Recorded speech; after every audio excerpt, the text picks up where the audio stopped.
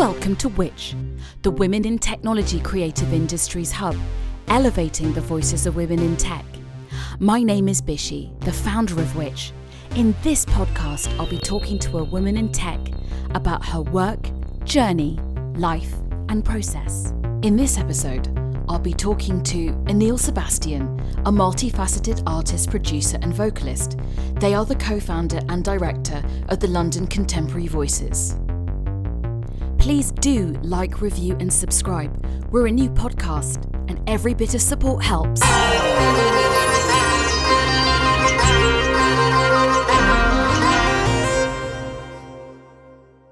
Welcome to Creative Women in Tech. Anil Sebastian, how are you feeling now that lockdown 3 is lifting slowly? Excited, anxious, confused. Don't want it to. Kind of partly just want to stay in locked down. Actually, part of me does, if I'm honest. But also, yeah, excited and kind of ready to interact with people again and be a real human in the world of other humans. I hear you. So you are someone that has worked across so many fascinating disciplines, and how would you define your practice? I would say it comes from emotion, and for me, that's what leads everything. Feeling, and connecting with that feeling, and that will come out mostly in singing, but in composition, or sometimes in film, or in writing, or in whatever form it will come out in. It will come out, but that's what everything has in common. I understand you have a degree in physics and philosophy. So where did your journey with music begin?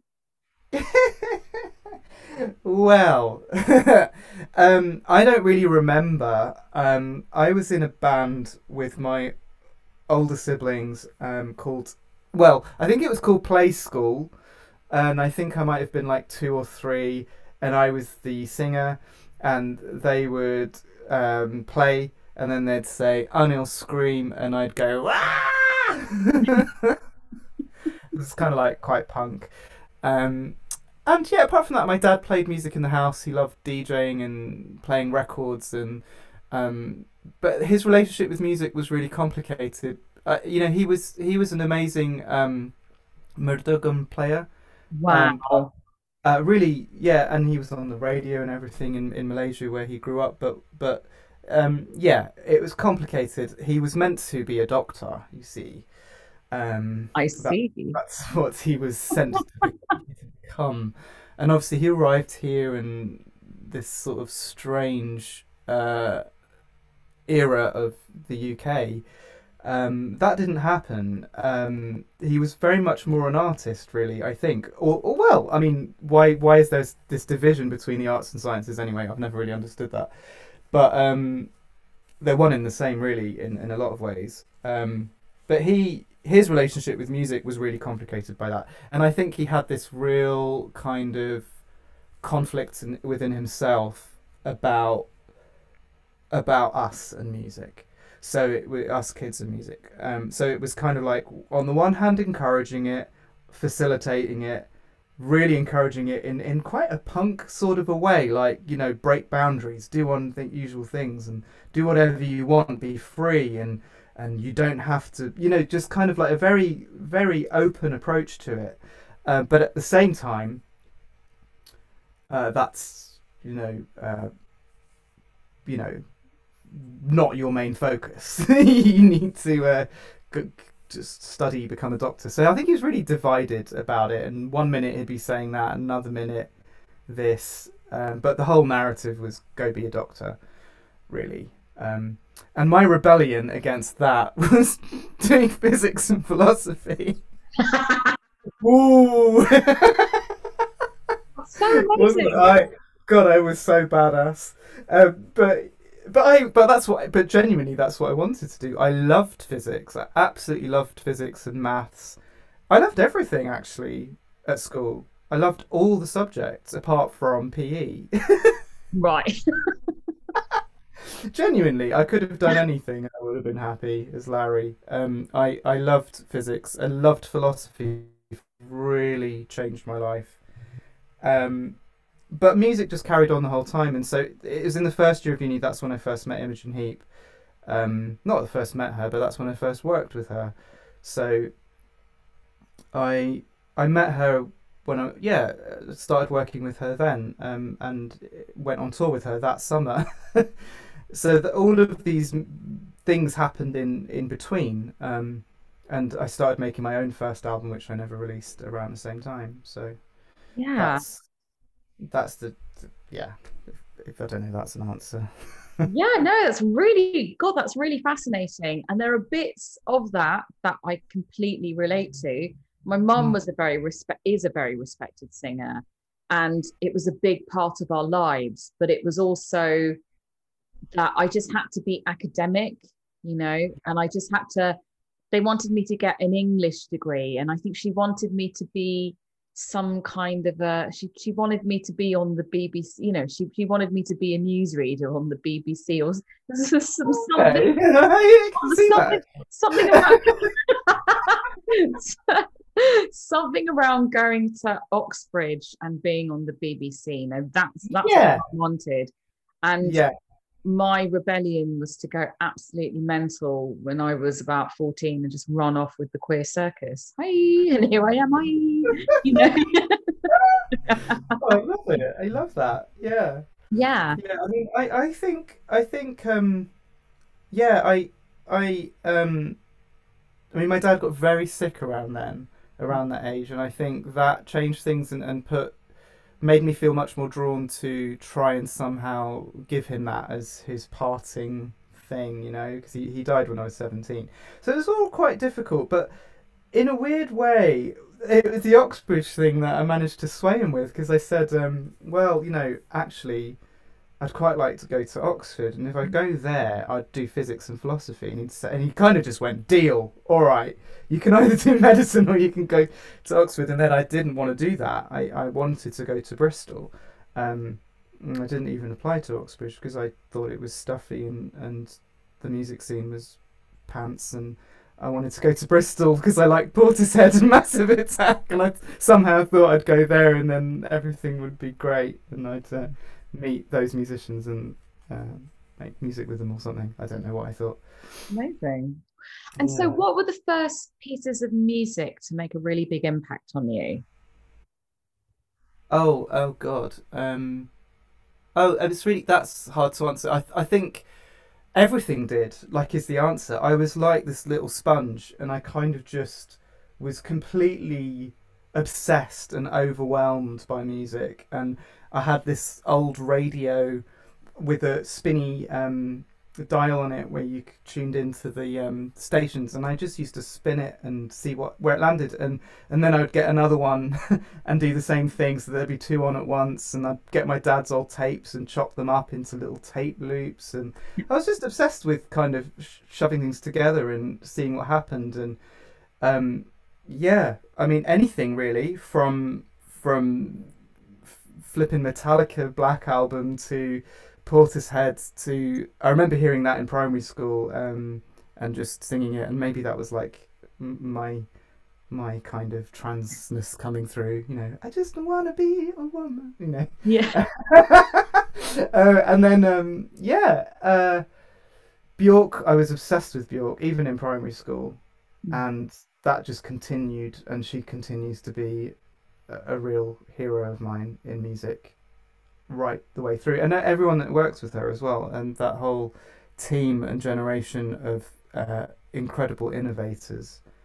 But then classical music wise, Arvo Pärt, Stockhausen. I liked all the weird composers, I think, typically.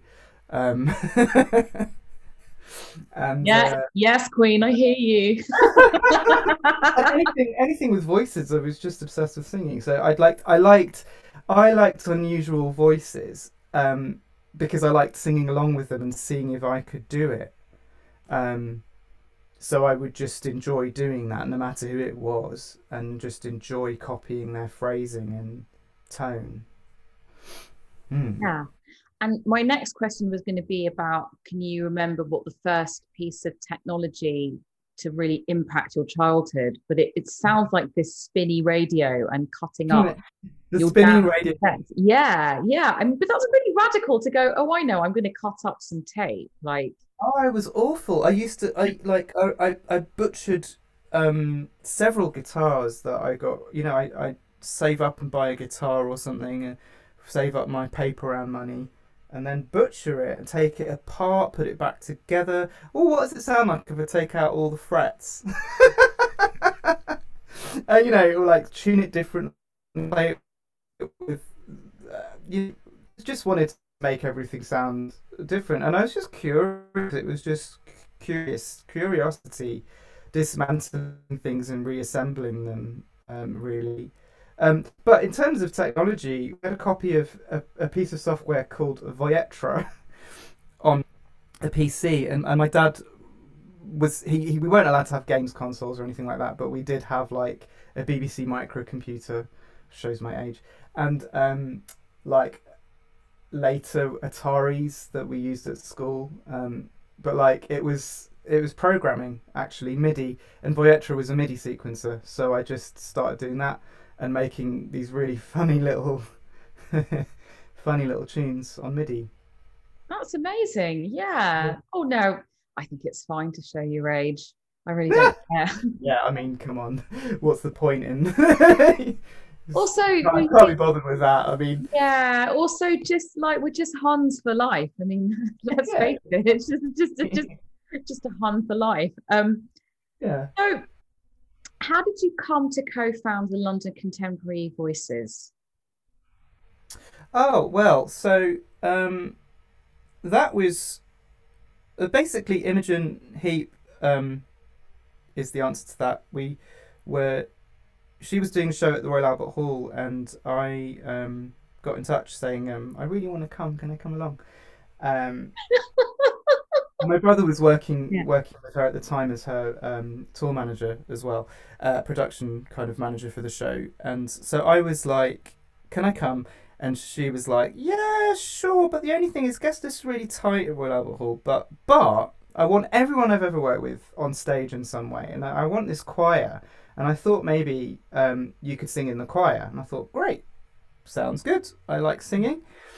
But it turned out that there wasn't really a choir yet, and partly because lots of people who were going to be in the choir ended up on stage doing other things. Yeah. And so I was tasked with creating one. So between myself and my then partner, who was the co-founder, and we're still very good friends, and his sister and a few other people, we kind of rounded up everybody we knew who sang and put together this group of people. And that's how it started. And then we did it. I thought, oh, I like this. Should we carry it on? And then we did. And I didn't really know. I mean, I knew about choirs from church because my mum was, it still is, very Catholic, and we grew up singing in church. And I knew about that kind of choir singing, and a very good friend of mine and my counsellor at the time encouraged me to sing in the uni choir. I was terrified of that. I really just felt out of place and like I was not good enough and all of those sorts of things. But that kind of was the first time I sang in a classical choir, as it were. And so yeah, it's a strange route in, but it's not like I went and studied choral music and so I think quite a lot of people find me very annoying because I sort of didn't do that.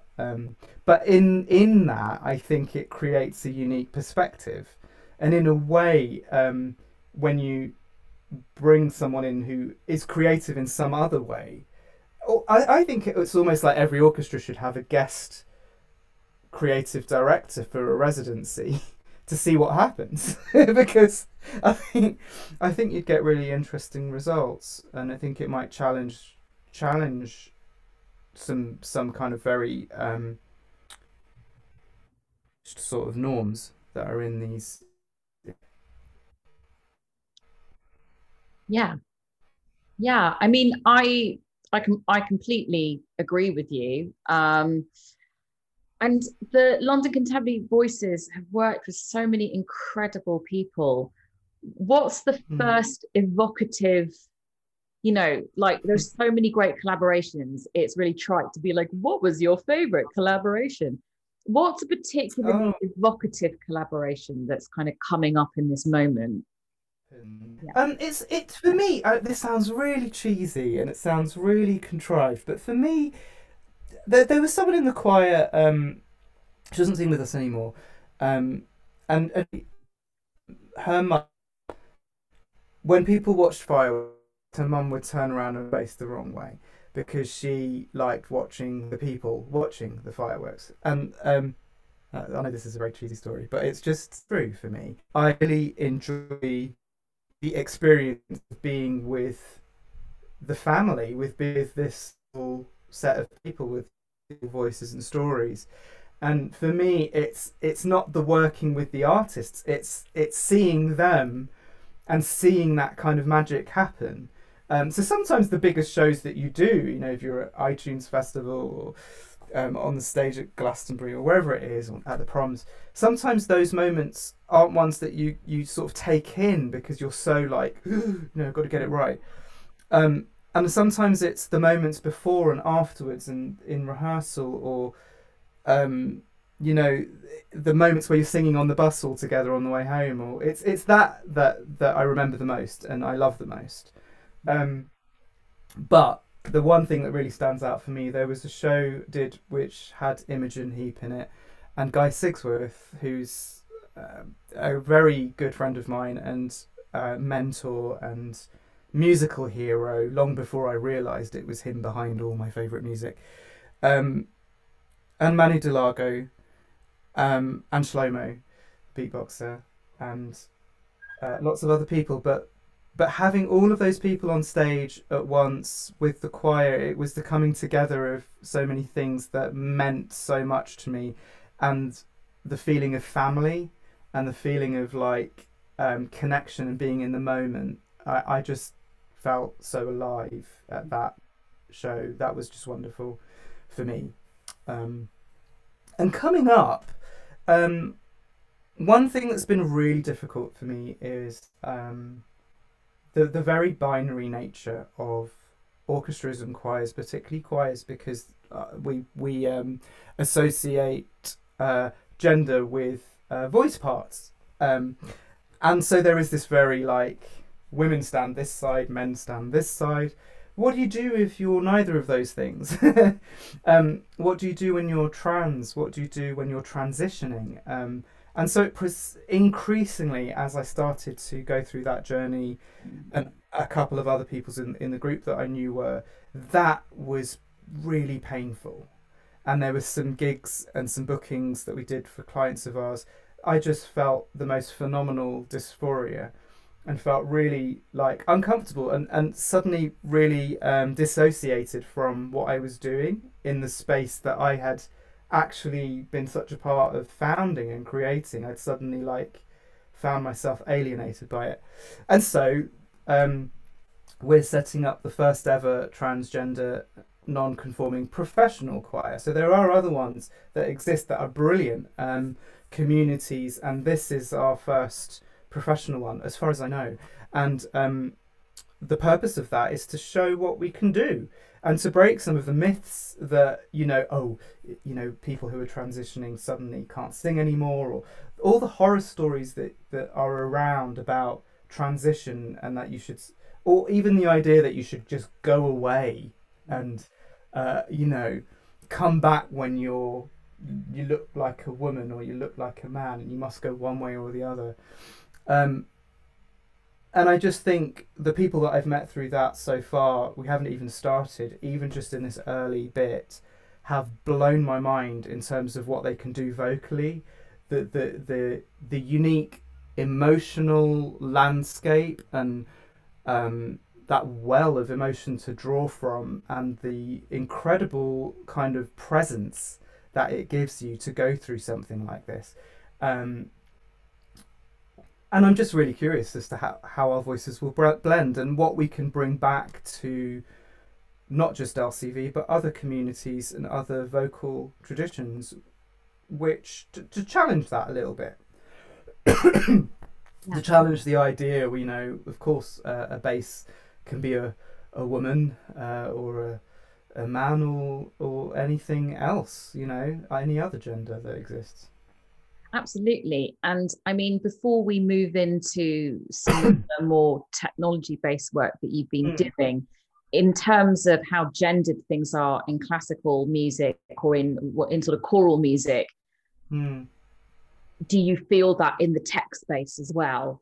And sort of, absolutely. And I know, I mean, I've been looking at this today actually, so I don't have good up-to-date knowledge, but I was kind of researching some really key figures in electronic music, pioneers like Daphne Oram and others in that vein. I just suddenly, hang on, Susanna Ciani and people like that. And I was really struck by that there was a bit of kind of like a movement of pioneering women in electronic music, and also trans women and non-conforming people in electronic music. And I think that's probably because no one thought, I think it's because it was kind of oh, that's just weird stuff, let them get on with it. And as soon as it became something that was, it got appropriated, I suppose. As soon as it became something that looked interesting and had commercial potential, it got appropriated. And they were sort of, to a very large extent, just erased and not talked about again, despite the fact that they were pioneers. So yes, it's very gendered, and I think there's an awful lot of warping of history, and this notion that men are technical and women are emotional and over emotional, and trans people are just no one knows what they're like, they're just weird, you know. These ideas that get carried through just perpetuate this idea that technological things are not for women or trans or non-conforming people. They are for men. They are the people that can code and understand and create using technology. It's just complete myth. There's no reason at all for thinking that. And actually, even if it were true, it wouldn't be true, if that makes sense, because even if this notion that women are more attuned to emotions or something rubbish like that, even if that were true, that still wouldn't mean that you don't need emotion and connection in order to be a technologist, because that's actually really quite essential, especially when you're talking about something like AI. Without that, you're talking about something that's pretty lethal, really. So yeah. Yeah, I mean, I just, you know, it's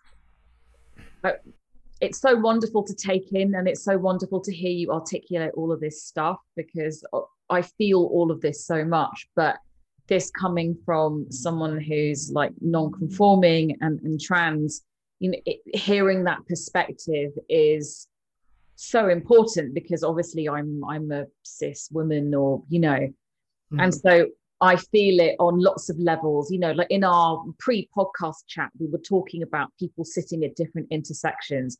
I sit at so many intersections that I obviously I empathize with the trans experience. I've worked with trans people like even before my career became official, and my realization as a woman really came through my relationship with trans women. And I've never really articulated that, because I never really felt the need to articulate that. But I think now, because we live in such a polarized world, you have to articulate these things, you know. So now it's out on my podcast anyway. But to hear those views come from someone who's trans, that it gives it a different, like, like a different like magnetic field around all of those feelings. I'm trying to say this in the most succinct and sort of sensitive way. Yeah, no, I Um, mean, that's incredible, and I think what a beautiful thing for your experience and understanding of your own. Um, I don't know how you described it, femininity or womanhood. I yeah, can't. yeah, oh, yeah, Being yeah. as being realized through that experience and that connection with the trans community. I think that's really powerful. And actually, I think if people are honest, there's this sort of silent shaping of culture.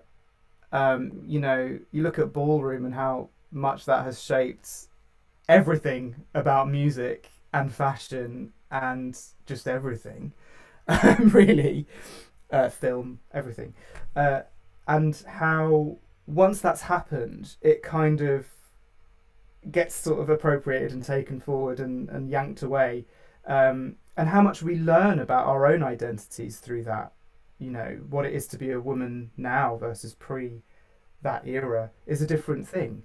And, you know, I think that's something that people struggle with somehow for some reason. But also, I think if you look at the LGBT community as a whole and how there's this movement to take the T out of you just think, why? I mean, these are the people that actually fought for the liberation of this entire community. These were people at the front because in their own words, they had less to lose. They were at the bottom, so it was death or fight, and they fought, and we all benefited from their fight. So it's just insane to me that later on, once you've got that, you just push down again.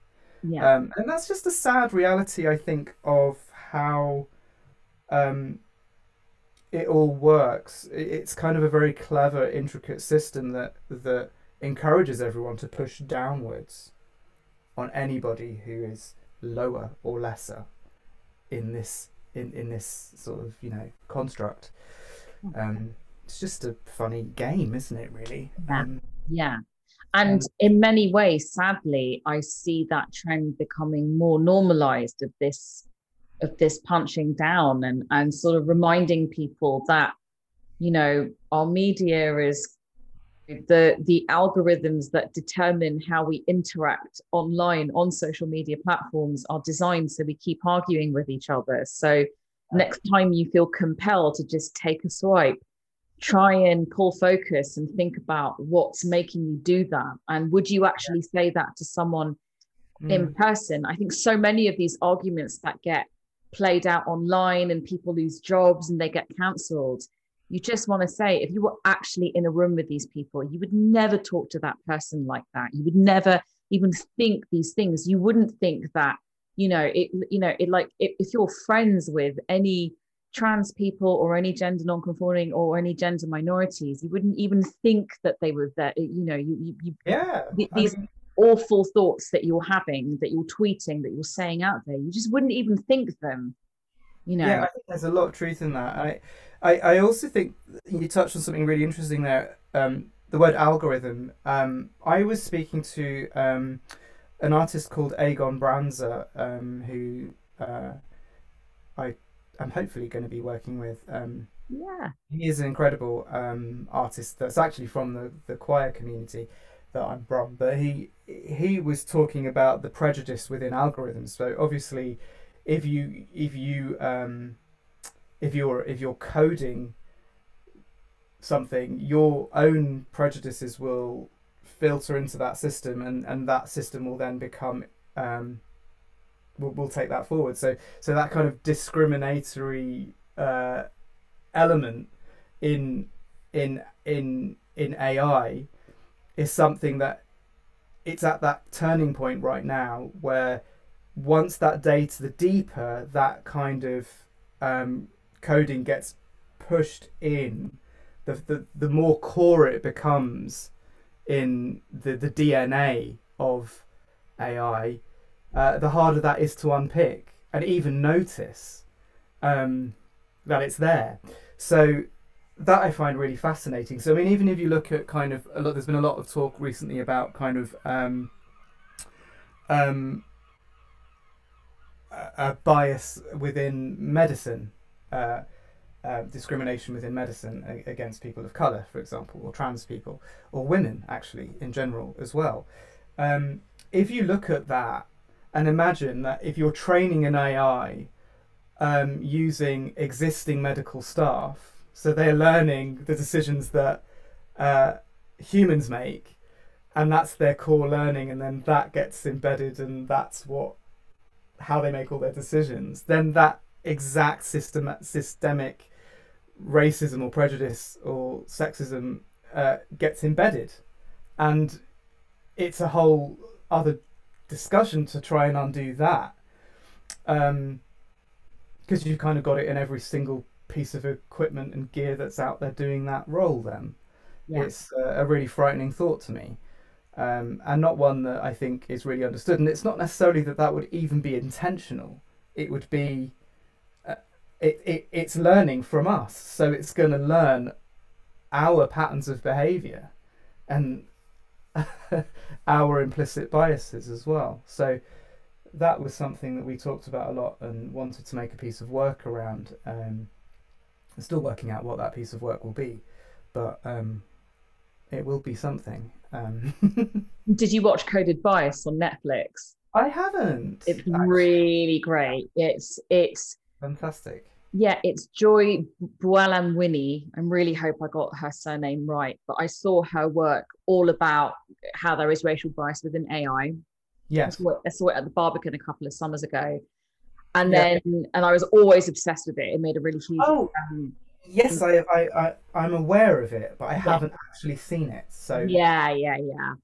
Well, a big part of the plot line is about Joy's work and about her setting up the Algorithmic Justice League, which is, superhero.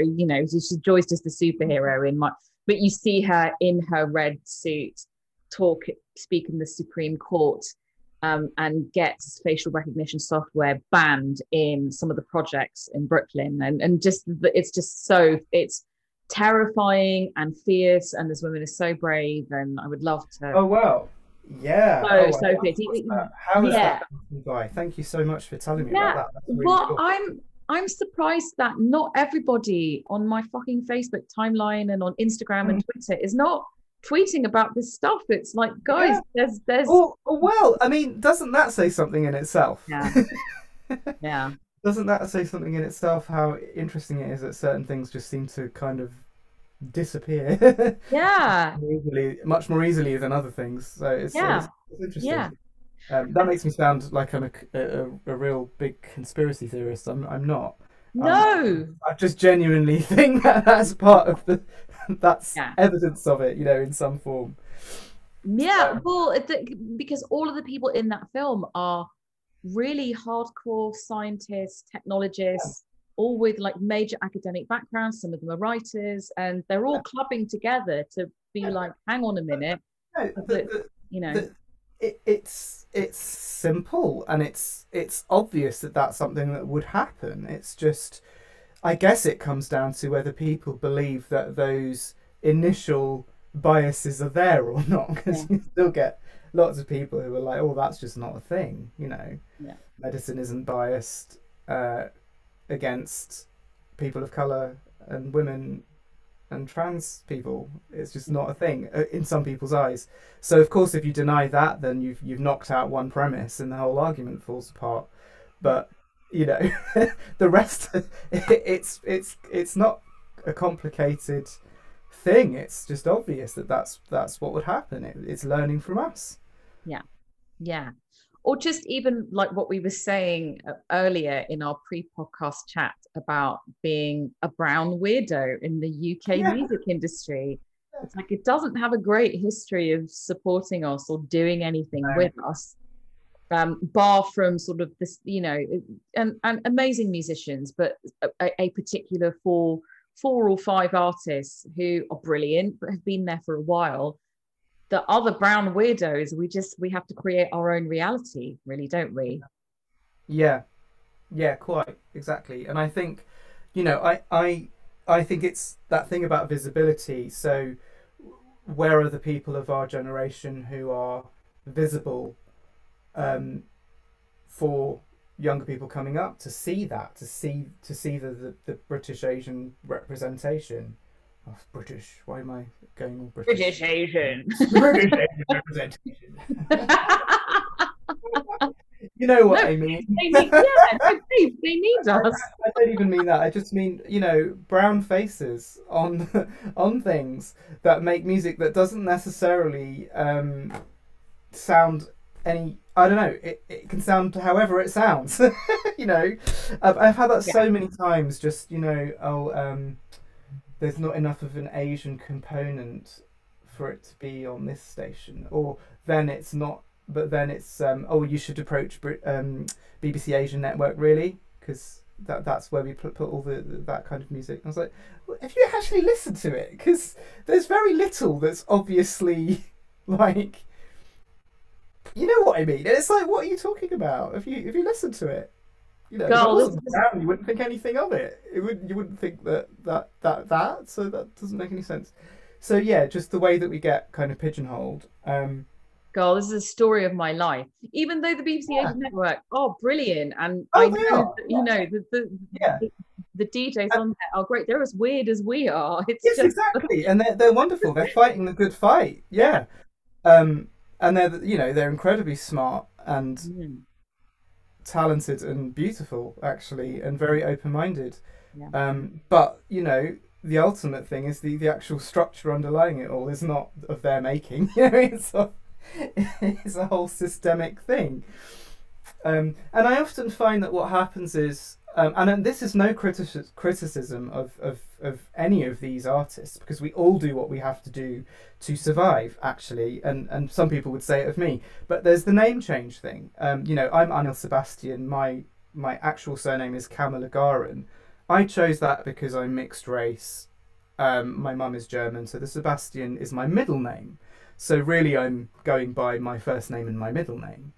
But I know lots of artists who change their name or have an acronym or something else so that they don't have these connotations of being, a South Asian or an Asian artist. So they just sort of like are encouraged that way to sort of either go with appearing or sounding or naming themselves that makes them seem whiter or blacker, and the brown bit is just the bit that people just don't want anyone to be that, and that's just so wrong. Yeah. No, I absolutely hear you. I mean, it's been the story of my life. But what I would say is that it's taught me to fight for my self-esteem. And so I don't really get, what's that syndrome where you're like, oh, I don't deserve it. What's that called? Syndrome. Yeah. I don't get imposter syndrome because I'm like, no, bitch, I worked for every tiny little thing that you see that went right. That about 20 things didn't happen, or the 10 projects didn't happen. I got about 20 people being shady to me. I've had people stop me in clubs, just say the most vile things, just vile things that are almost worthy of their own comedy series because of how vile people have been to me. So therefore I don't get imposter syndrome because every little thing I've worked so hard for. And that's made me a much happier person. Yeah. I mean, I think that's something that is so important to hear, because the narrative is so kind of dominated when you're talking about women in tech, women in music, when you're talking about race issues, when you're talking about transness. It's dominated by tragedy, being pushed down, imposter syndrome, not feeling good enough, and these are all things that probably happen to most of us on the way in some way or another. But I just feel so compelled at the moment to just show joy is an act of rebellion, and kind of confidence is an act of rebellion, kind of showing a different story, and being actually we tell our own narrative rather than, you know, play along with this kind of like sob story. In a way, that sounds awful, but you know what I mean. It's like Yeah. I just feel, particularly with the trans community at the moment, I think we're all really pissed off. I mean, I'm speaking for everybody, but within the group that I'm setting up, one of the common things that people were sharing was that we're pissed off. We're pissed off at kind of not being able to claim some fucking joy for ourselves, and every story being about being murdered or being oppressed. And you think, well, actually, like, you know, we have joy as well, you know, and we're good at stuff too. We talked Excellent. about that. You know, it's that thing of like, Excellent at stuff. Yeah. yes, exactly. But you know that thing where sometimes you feel like you feel like the conversations with people in the industry or people that you meet, or you know, it's never about the actual fucking work. You know, it's about the kind of like, and what's it like being a brown musician? Yeah. What's that like? You kind of like, I can talk about that, but you know, I do lots of interesting lots things of too. Yeah.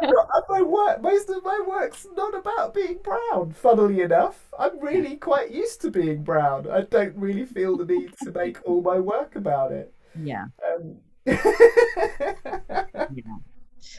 No, I absolutely hear you, which brings me on to the epicness, which is Daffodil, your piece Daffodil, which is an audio-visual work. It's as much a musical work as it is a film work.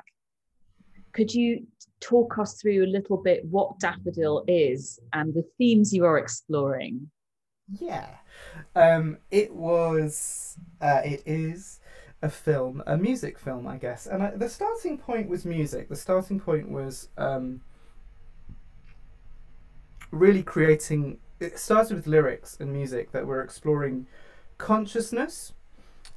Initially, I was exploring consciousness from the perspective. There's so much interesting research happening at the moment, and from the perspective of kind of artistically, but also from the perspective of physics and the potential philosophical consequences of different ideas and conceptions of consciousness, and their implications for technology, and vice versa.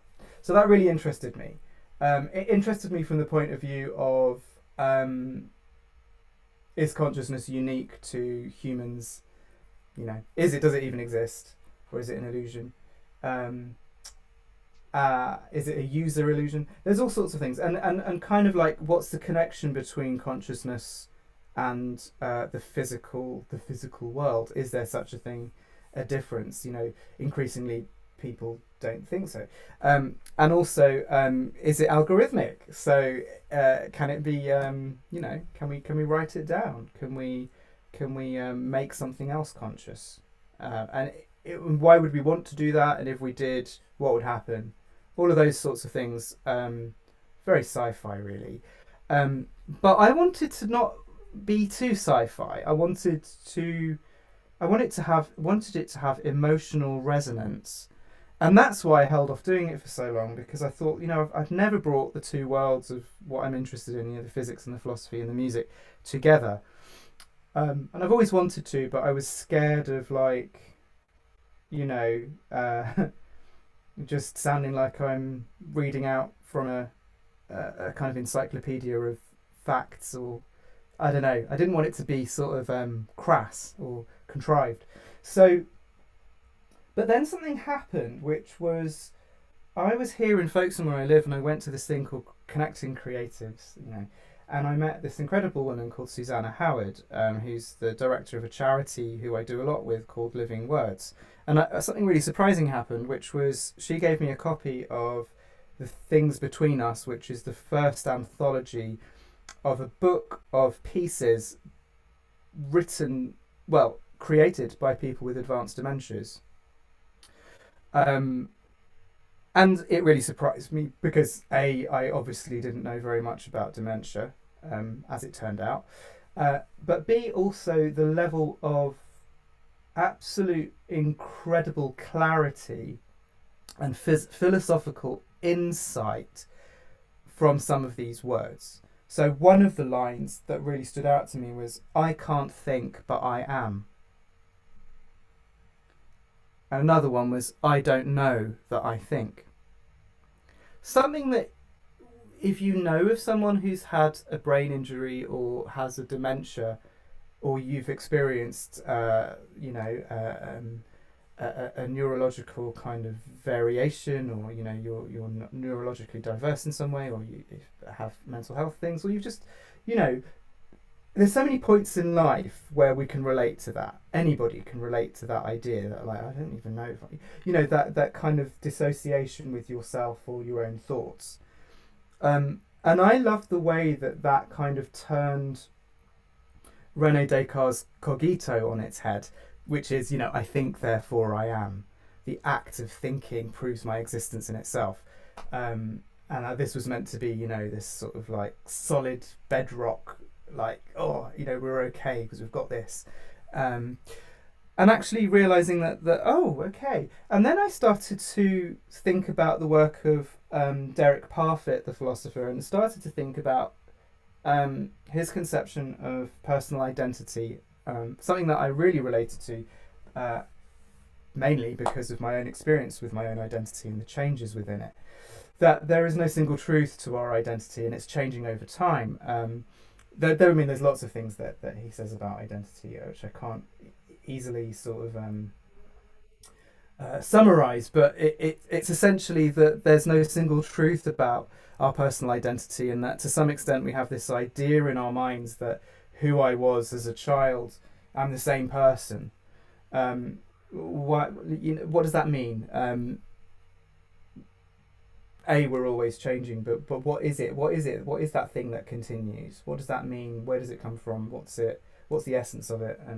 I guess. But I loved Derek Parfit's writing about personal identity, and so somehow the emotional resonance that made, the kind of sadness, the joy, the detachment, everything that comes with some of those words, started me off on lyrics. And it started me off with this idea of a character and the idea of loss, and exploring it through death, exploring it through, if somebody died, would you bring them back? How would you do that? If you did, what would they be? Who would they be?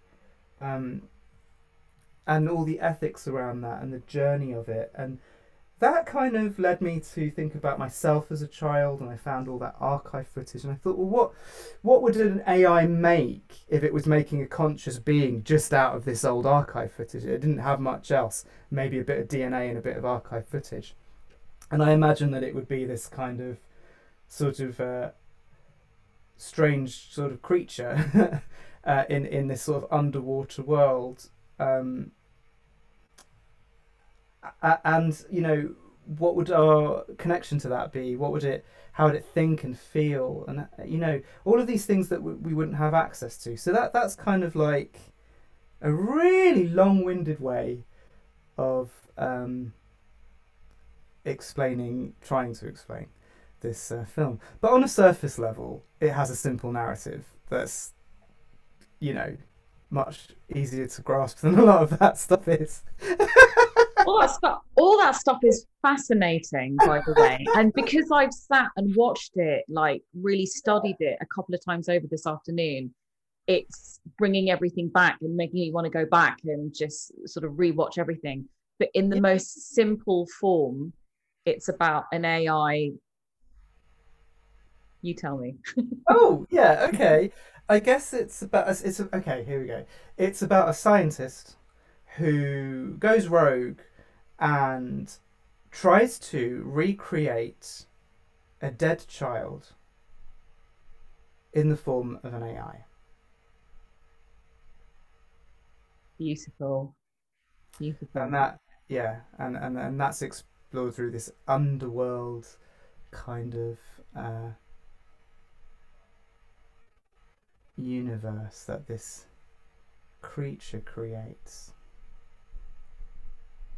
absolutely beautiful. And Mm. there were several different locations. Like Mm. there seemed to be that beautiful building in Folkestone that I think you were in, but then there was a whole lab scenario. Where was this lab? I was fascinated. Oh, well, I can't actually tell you. We Oh, that's fine then. no, Well it's done, actually those shoots, Neil. it was no, it was a data center, Right. um, which has been heavily processed, and it's completely unrecognizable now with all the kind of overlaying and CGI and everything else that's gone into it. Um, and the lab is completely created by Tom. So Thomas Rawle is the person who did all the animation. I didn't do the animation. I just need to say that. But I did write the story. But Tom is a genius, and he made that. It's really hard to tell actually which bits are just what was there and which bits he kind of made when you watch it. I think so. He did a good Yeah. job. Yeah, well, now you're bringing that up. It's what I like about it is that there's definitely the stuff which looks very animated, sci-fi, kind of Ridley Scott, and then Yeah, there's the pastoralism of the whole Folkestone setup, and yeah, then there's the vintage kind of what looks like 90s VHS tape, and it all works together, and that's kind of a thing to get to get those three visual languages sitting together yeah. as a part of a seamless story. I mean, now, I mean, like hats off to you, babe. That's fierce. That's really, really fierce. Thank you. That's so. Woo. Woo! I know, I know. No, Oh, thank you. I mean, I'm really proud of it, and I mean, Tom is incredible as an artist, and so this was a collaboration, really, and you know, it was wonderful to have him work on this because it's so precious to me, and it's really like a baby to me, I worked with him. I worked with my brother Ingmar Kammerlagaard, who's also in the film in a way, which you might spot, and you know the work that he did, and also Sharif Hashizume as well. So between it was really a core team of four of us, and then there were lots of other people who also made it all happen. Um, so yeah, it was fantastic. amazing to do that, And and I nearly died. I think of like my brain nearly actually exploded, and I'm not sure. I'm not sure if I could go through it again, but I loved it. yeah, well, I can definitely understand that with every kind of major AV project. You do just feel like, you come home and then you just order Deliveroo and just all day and you're just exhausted, just eating shite in your pajamas because it's exhausting. Yeah. Yeah, but and I don't know about you, but I'm quite I can't makes me sound very fragile, but I'm not. I'm quite sensitive in the sense that like I get a bit absorbed into the world, of it. So I'm sort of there, and I'm a bit kind of like not present in anything else I'm doing, and like for like 6 months, I was kind of like people would be talking to me, I'm just not there, Yeah. completely emotionally unavailable to people I love. I want to be less like that when I'm making work. I think that's one resolution. Yeah. Well, when you make work, it is like an exorcism, a lot of stuff Yeah, comes up. And yeah, so it's normal to be feeling pretty mental. I mean, like making things like as much of a joy it is to realize your vision as much as it is it like is it the vagal nerve that it wakes up and sort of makes you feel yeah, amazing? So it does all of these things, but it's you're working against timelines and budgets and all the other hiccups that come with a production. And it sounds like everybody was lovely on this production, and I'm oh, also been really fortunate to work on many projects full of incredible people. But there sometimes are some little tricky people here and there, always, and always. and things playing up and things out of your control, and you're dealing with these really big themes of identity and your childhood and kind of like technology and blah. And so having a mad exorcism as you're making things, It is Yeah. nuts. It's just And nuts. of course, all the self-doubt, the unknowns, and also once you get so close to it, you lose perspective altogether. And to you, it all makes perfect sense, but you're sort of still trying to connect with the part of yourself that's like, what's this like for someone who's never seen it? Yeah. Never heard it. And that I find I can do that with music on its own because I've done it longer. Um, but getting so immersed in this was like I just lost all perspective completely. I was awful. But I'm so glad I did it, and I feel like that kind of it was one of those things where you feel like something breaks through in you, and and weirdly that preceded a personal breakdown as well. So it was kind of like Oh, not, it didn't trigger it off or anything like that. But it's that thing of like, oh gosh, yeah, like I really thought I had myself worked out. But sometimes you do a project like that, or you have some experiences like the ones that followed it, that really humble you and ground you and make you realise you don't know shit.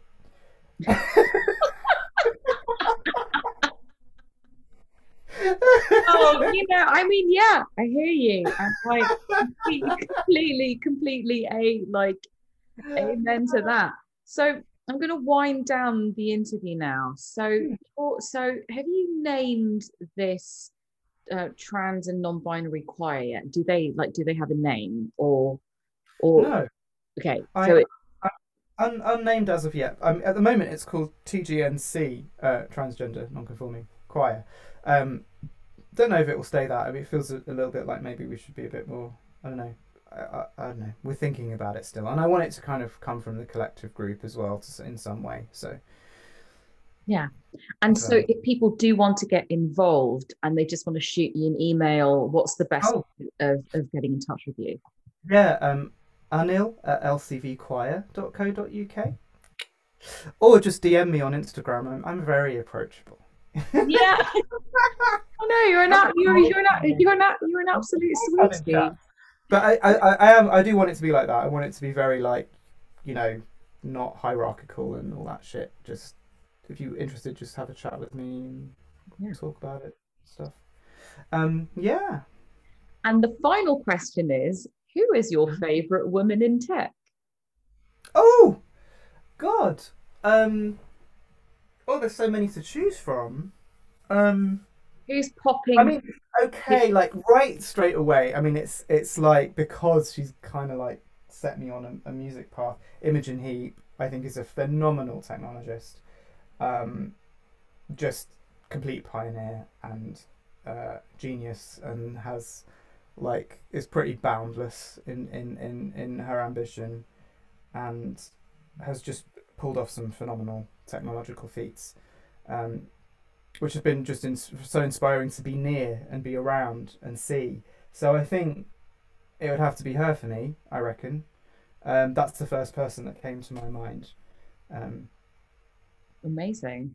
Well, yes, I'm also incredibly fond of her, and she's been really supportive and really encouraging of me. And she's great. The whole setup, the sort of the team she's assembled around her, everybody is everybody's a good egg, everybody's like ridiculously talented, and she's really shown how you can be an artist in today's environment. She took some very bold decisions very early on in her career, and when you think of the lineage of British music divas, there's nobody like her, and there's nobody with her story, and there's no one who's quite spanned the heights of pop and worked with people who are that mainstream and people who are just a bunch of fucking nerds and weirdos.